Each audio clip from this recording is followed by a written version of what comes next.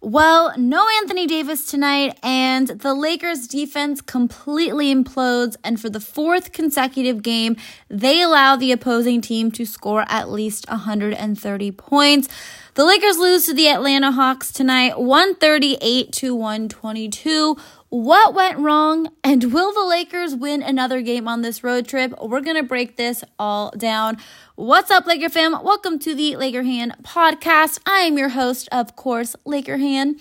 I am joined by my lovely favorite co-host ever, Laker Dad. Dad, another just disastrous performance. Obviously, it was announced going into it that AD was not going to be playing.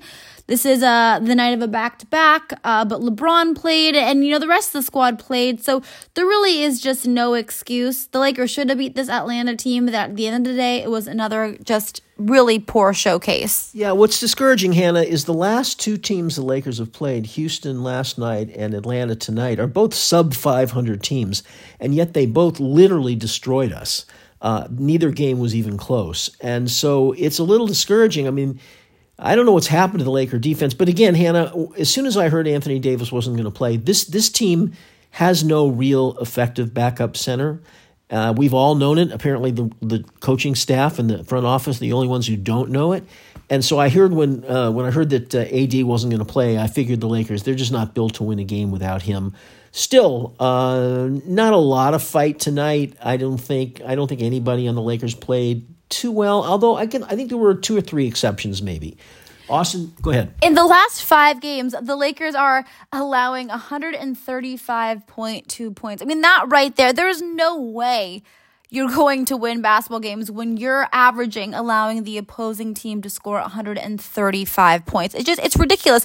Dad, obviously without AD tonight, it was going to take everyone to really step up. Jackson Hayes got the start in place of him. Didn't really do much tonight. Had 6 points, 6 rebounds. I mean, probably could have just played with 4 players pretty much. Jackson Hayes is a no-show.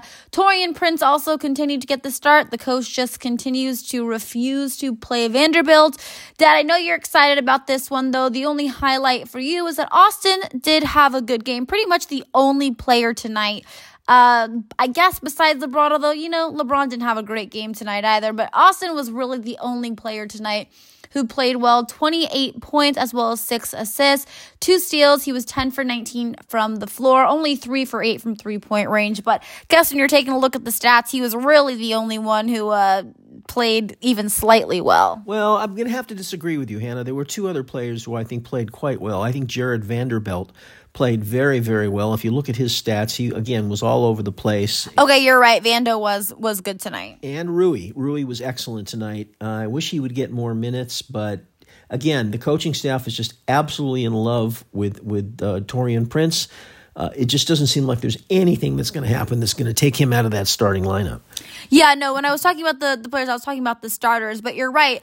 Vanderbilt played really well tonight, 12 points, 4 rebounds, 3 assists, 2 steals. He was a perfect 6 for 6 from the floor, but I guess it doesn't matter because, like we said, the coach just refuses to start him, especially we could have really used him tonight for defensive purposes without AD, so really just inexcusable with Darvin Ham's decision. And, Rui, Dad, 16 points, 4 rebounds, 2 steals as well. He was 7 for 11 from the floor, hit 2 3-pointers.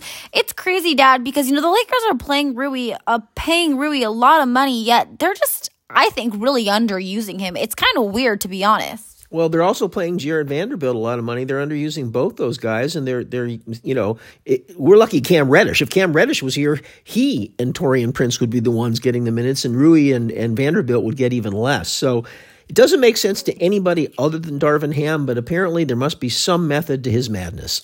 You know what the telltale stat is tonight, Dad?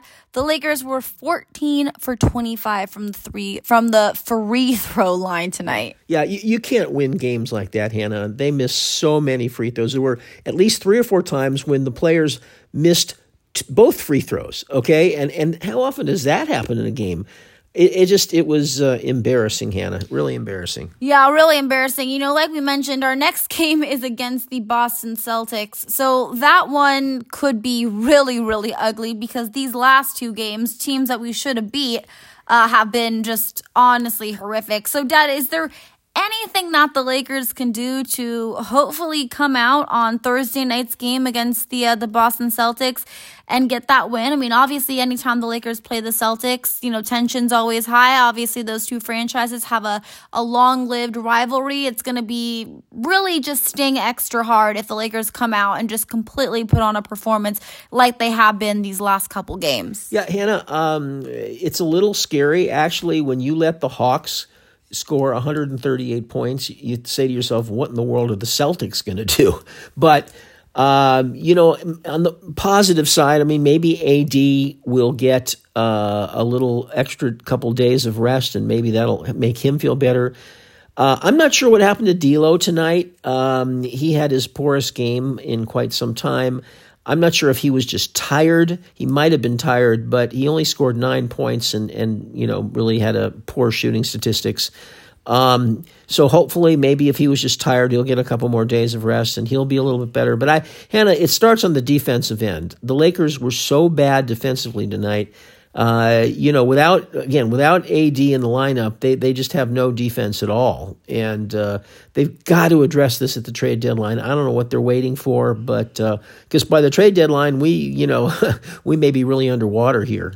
Yeah, no, I mean, obviously things were kind of looking a little bit better for us. At one point, we had won 5 of our last 8 games. We were just a game above 500. And then since then, everything has just really taken a complete nosedive. And it's unfortunate because now then when you take a look at the schedule, I mean, we're obviously on the road for the next, handful of games here. The Lakers could come back and be at the trade deadline well below 500, which of course is, not the position they want to be in. But Dad, you're completely right. It starts on the defensive end, and obviously AD is a big part of their defense, but other guys can still step up and contribute.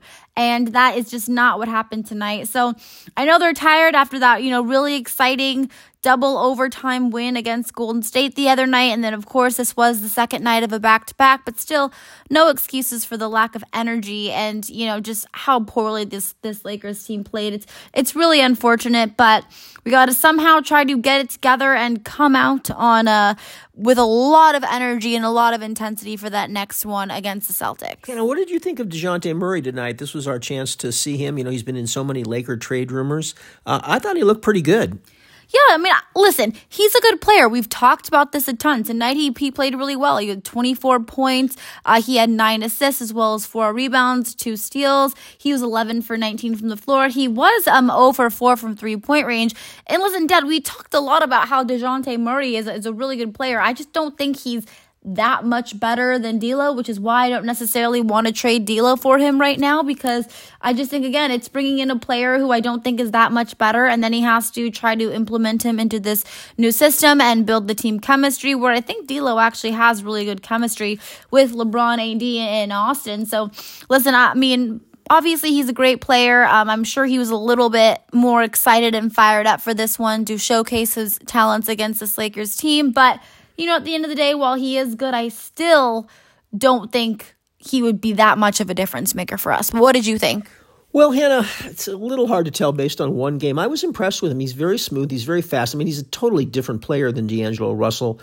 I certainly wouldn't mind having him, but I tentatively, I kind of agree with you. I mean, is he going to move the needle that much? I don't know. And it's not like he's 23 years old. He's 27, so, he's not a total kid. So I'm not sure, Hannah. I mean, I didn't come away with a definite impression. Yeah, we got to trade for him, or no, we can't. I thought he looked really good. I'd love to have him on the team, but I'm not sure what we'd have to pay to get him. Yeah, exactly. I completely agree with you there, Dad. But Laker fam, I want to hear from you. What did you think of DeJounte Murray tonight? Obviously, we all know the Lakers have been tied to him heavily in this trade rumors. So what did you think? Do you think the Lakers should go for it? Or do you think, no, you didn't see enough that would really make you want to pull the trigger? Let me know. That is going to be it for tonight's post-game show. Once again, you can tweet me. My Twitter is at Hannah_Kulik. And of course, you can also always message me on Instagram. My Instagram is at Hannah Rose Kulik. Until next time, Laker Han and Laker Dad are out. Bye, everyone.